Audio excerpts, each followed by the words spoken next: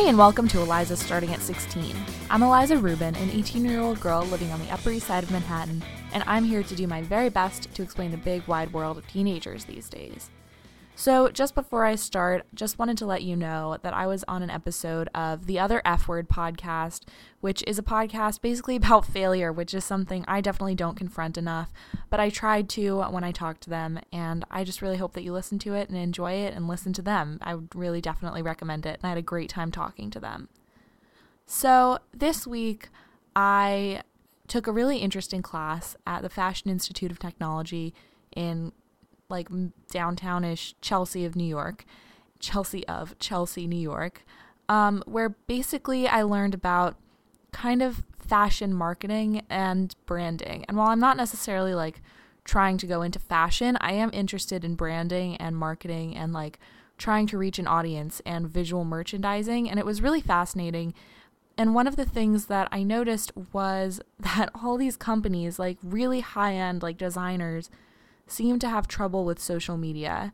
And one day we talked to this guy who is the creative director of a company that basically sells and sometimes manufactures mannequins, which was super fascinating. But one of the things he was saying is that people, tech people have asked him, let us do this to you, let us do this for you, we'll project stuff onto your mannequins, it'll be super cool. And he was rejecting that. He was like, people don't look at mannequins so that you can see pretend clothes, you look at it for real clothes. Otherwise, you would just look online, which more and more people are doing anyway, so I don't need that. And he was basically talking about what I agree with, which is not jumping on the bandwagon of technology just because it seems like that's the way things are going. Just saying, well, I guess I need a Facebook, I guess I need an Instagram for this company, even if it's not necessarily actually, when you think it through, going to do anything. Hopping on the bandwagon of using the highest technology for things that aren't really necessary and break down isn't always the call. And he was saying that he had worked in some stores before at retailers, and basically whenever they decide to do some new fancy kind of dressing room or some new fancy kind of way to go through clothes at the store, it's the first thing to leave when they need to cut costs because it's not that effective and it doesn't really do much for the experience. And I thought that was one of the only times that I had heard someone talking about that in a way that I agreed with. Just talking about how just because you can use technology and be in the digital age with your company doesn't mean you necessarily should. And that's one thing I noticed from these designers is they're trying, in some ways, they're struggling with how to reach out, how to brand themselves. And stores I think it was Saks Fifth Avenue, the department store, had a hashtag Saks Fashion or something like that. And it kind of made me think they don't really understand the way this works, because in a way, hashtagging everything, first of all, not many people are going to do that and use it. And second of all, in a way, it makes your brand seem less legitimate, at least in my opinion. The more you try to interact with, social media, the more you try to get your thing going viral or whatever you want. I don't really know what they want out of it. I know that they feel like they're helping themselves by hopping on, digital platforms. But I think ultimately it's actually making you seem more accessible. And I know that if you're a brand that's like Chanel, you don't want to seem accessible. You want to seem far away. And maybe they should be just thinking about, in general, do we want our brand to be this accessible? Do we want to make it in a way, I don't like that I'm saying this because I don't really like the concept of oh, we're so fancy, you have to stay away from us.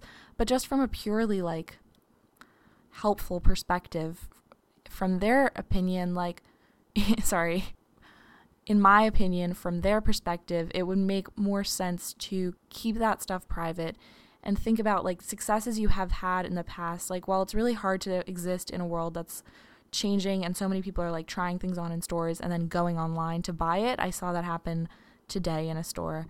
I just don't think that the way to go is to just kind of thoughtlessly hop on because you assume that's what's right. What fits for some brands might not fit for yours, and it might not make actual sense when you think of the connotations with social media and how much you're kind of pounding your brand into people in a way that's not maybe the elegant vibe that you want? Or, I mean, are they really going to interact with you more? Is this the right way to use your team and use your resources?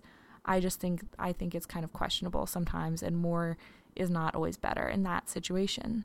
So in totally separate news, there's a video that you should watch if you haven't already, and I'm a little late in mentioning it, but I love it, and if you haven't seen it, you definitely should.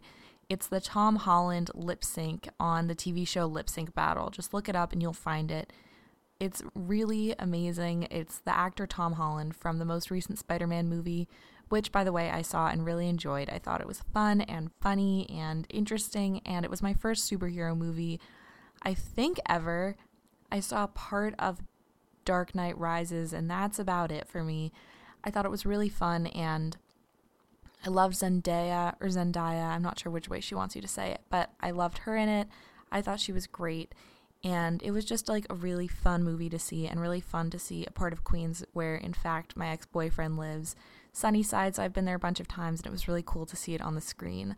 But anyway, he performed on Lip Sync Battle. He performed part of a song from Singin' in the Rain and part of Rihanna's Umbrella, mostly that one, and he went really hard with it. He did breakdancing and in the rain and in a suit and in a wig. It's just really wonderful and like just a really joyful thing to watch. I would definitely recommend it. So look up Tom Holland Lip Sync Battle and it will come up, and I'm sure maybe you've seen it before. Even if you have, you should definitely watch it again because it's wonderful. And now, to really change gears, something I've noticed, which may seem random or familiar depending on who you are, is the way that if I'm with a group of my friends and we're all about 18 and a man comes over and talks to us and realizes that we're young. Also, most of the time, if a man is coming over to talk to us, we don't want him to be there. But if he realizes that we're younger, usually that's when he gets like more interested in us. And that's just something I'm talking about because I experienced it like last night when I was with my friends. We were just like out and about and some dude came over and was like trying to talk, and then he realized that we were young and he was like obviously way more interested. Like was like, oh, am I going to get arrested for this conversation? And that just really bothers me, especially in general, as someone with a younger sister, as someone who is like just 18, like just an adult. It just really bothers me, the creepy nature and the way that it seems like being younger is like a positive thing, and those charts that are like men's interest in girls like stays the same age. Like even if as a man gets older, his interest in a woman stays at like age 20, and I just like, it's not flattering, it's just creepy, and it makes you feel really gross when you realize that like, oh, he knows I'm about like 18-ish, and that's like making him want to talk to me more. Like, I don't like talking to random men anyway because they're scary, but that is even worse. And when you see it like happening to one of your friends or something, like I'm always trying to step in, and we're always trying to step in for each other, but it's just like something to be aware of as a teenager, as a girl, just like knowing that things that you don't even think about, just like your age and like how you look like in terms of looking young, is stuff that like people are always noticing, and especially dudes, and especially